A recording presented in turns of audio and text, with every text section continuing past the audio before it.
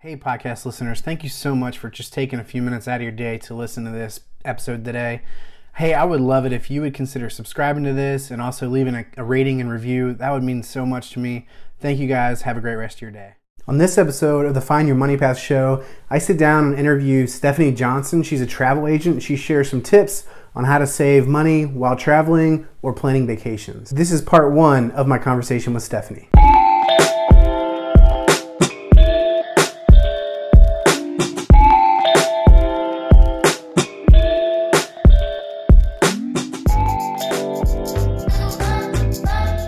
Well, hey everyone, thanks for joining me on this episode of the Find Your Money Path show. And today I'm joined by Stephanie Johnson. She is a travel agent with MEI Travel. Thanks for joining us today, Stephanie.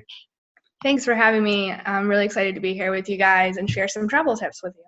Yeah, so tell me a little bit about just kind of what you do and the company you work for and how you help people. Sure. I've been a travel agent for the past 4 years. Before that, I worked for a hotel design company. So I've been in the hospitality industry for a very long time, since I graduated college. And basically what we do is we plan vacations for people, and we basically completely customize itineraries for you. Whatever you guys are looking for is something that we can do. We work with all suppliers. I work with a travel company called MEI Travel. I'm an affiliate of theirs, and we have agents all over the nation. So we definitely can help you guys wherever you're looking to go. We have experts on every location, so we're happy to help. Yeah, and Rachel and I are actually using Stephanie to book a cruise coming up in the next couple of months. So, so tell us a little bit about like what some of the benefits are of using a travel agent versus doing it on your own. I know it looks like easy to do on your own, but I know it's not. So tell us a little bit about those benefits. Sure, definitely. I think it's just one of those things. I get that question all the time is, why do travel agents still exist? We have the internet. We can do all this stuff on our own. It's the same reason that people use accountants and, have cleaning services. It's something that you could do on your own, but you don't necessarily have the time to do well or the time to do a complete job of something that you might not know everything about. And using a travel agent is completely free. There's no fees involved. We get paid on the back end by our suppliers after you travel. So there's no fee involved for the customer. So that's excellent. So all these services that you're paying for because you don't have the time or expertise to do, we're the same, but you don't pay us. So that's great. We have experts on pretty much every destination. We're required to take tons of certification courses. We travel to visit them regularly, and we know what prices are actually good values, so we can educate you on that. And then after you book, this is even the best part. We constantly monitor the prices. If discounts come out and they're applicable to your vacation, we'll go ahead and apply those for you. You don't have to do anything. That's the 101% best part about using a travel agent. I didn't know that. That's interesting that you guys kind of monitor that in the back end. So that's a lot of time. Like no one does that. Like nobody.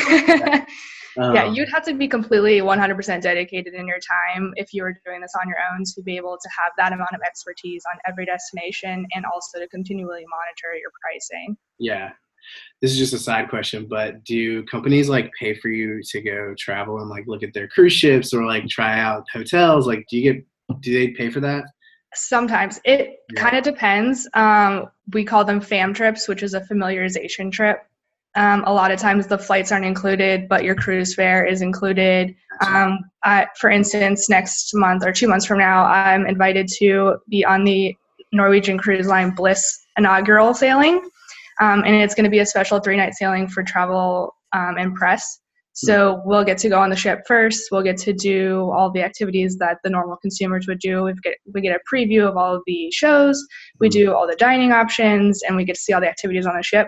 That's something that happens usually about once a year. We'll get a special invite, and sometimes I qualify for those, sometimes I don't. But a lot of the times I'm spending my own money to invest in my own business, and I'm traveling to destinations to get the expertise that I know my clients are looking for. Yeah. So it's definitely a 50-50 split on being invited places and offering those spots on those trips, and then also taking my own initiative to do that too.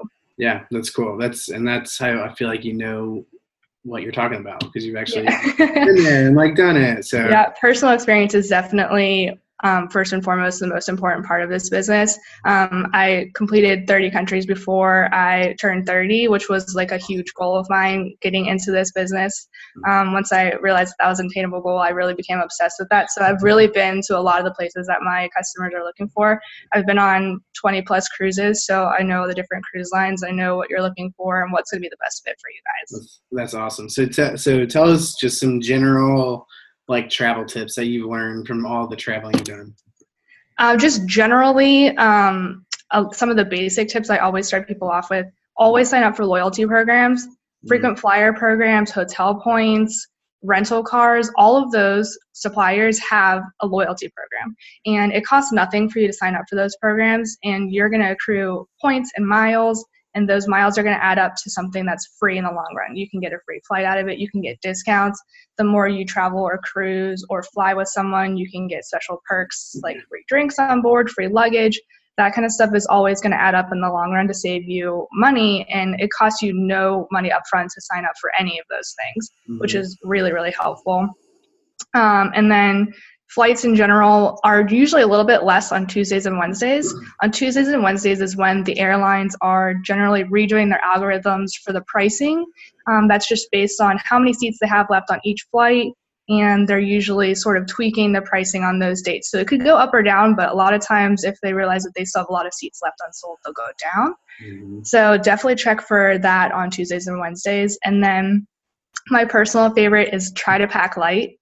I'm a light packer at heart. I do not like carrying a whole bunch of stuff, especially if you've been to Europe. Everyone that's been to Europe knows it is very, very hard to get around with a huge suitcase, especially with a place that's going to have cobblestone roads or a lot of stairs. It's not very ADA friendly. So pack light, and that's also going to save you all the fees associated with your checked luggage. So those are definitely 100%. You can live by those 3 rules, and you'll get all the basics of being a travel expert right up front there. That's so good. So my last role at Delta, for those of you who don't know, I used to previously work at Delta before I started doing financial counseling. My last role was I had to figure out how to price bag fees and change fees. So, and I can tell you that's the money, that's like the big money maker for them. I mean, $billions a year. People just shell it out. They've already paid a couple $100. So what's another 25? What's another 50? So that's good. Yep. Delta won't like that, but that's okay. You can always sign up for their Delta credit card or Southwest. A lot of people will offer you free luggage for signing up for their loyalty programs too. So if you are a packer, like my husband is an overpacker for sure, and you check luggage, then you can definitely kind of get around the fees that way too. There you go. What are some just general tips on like when and where to get the best deal?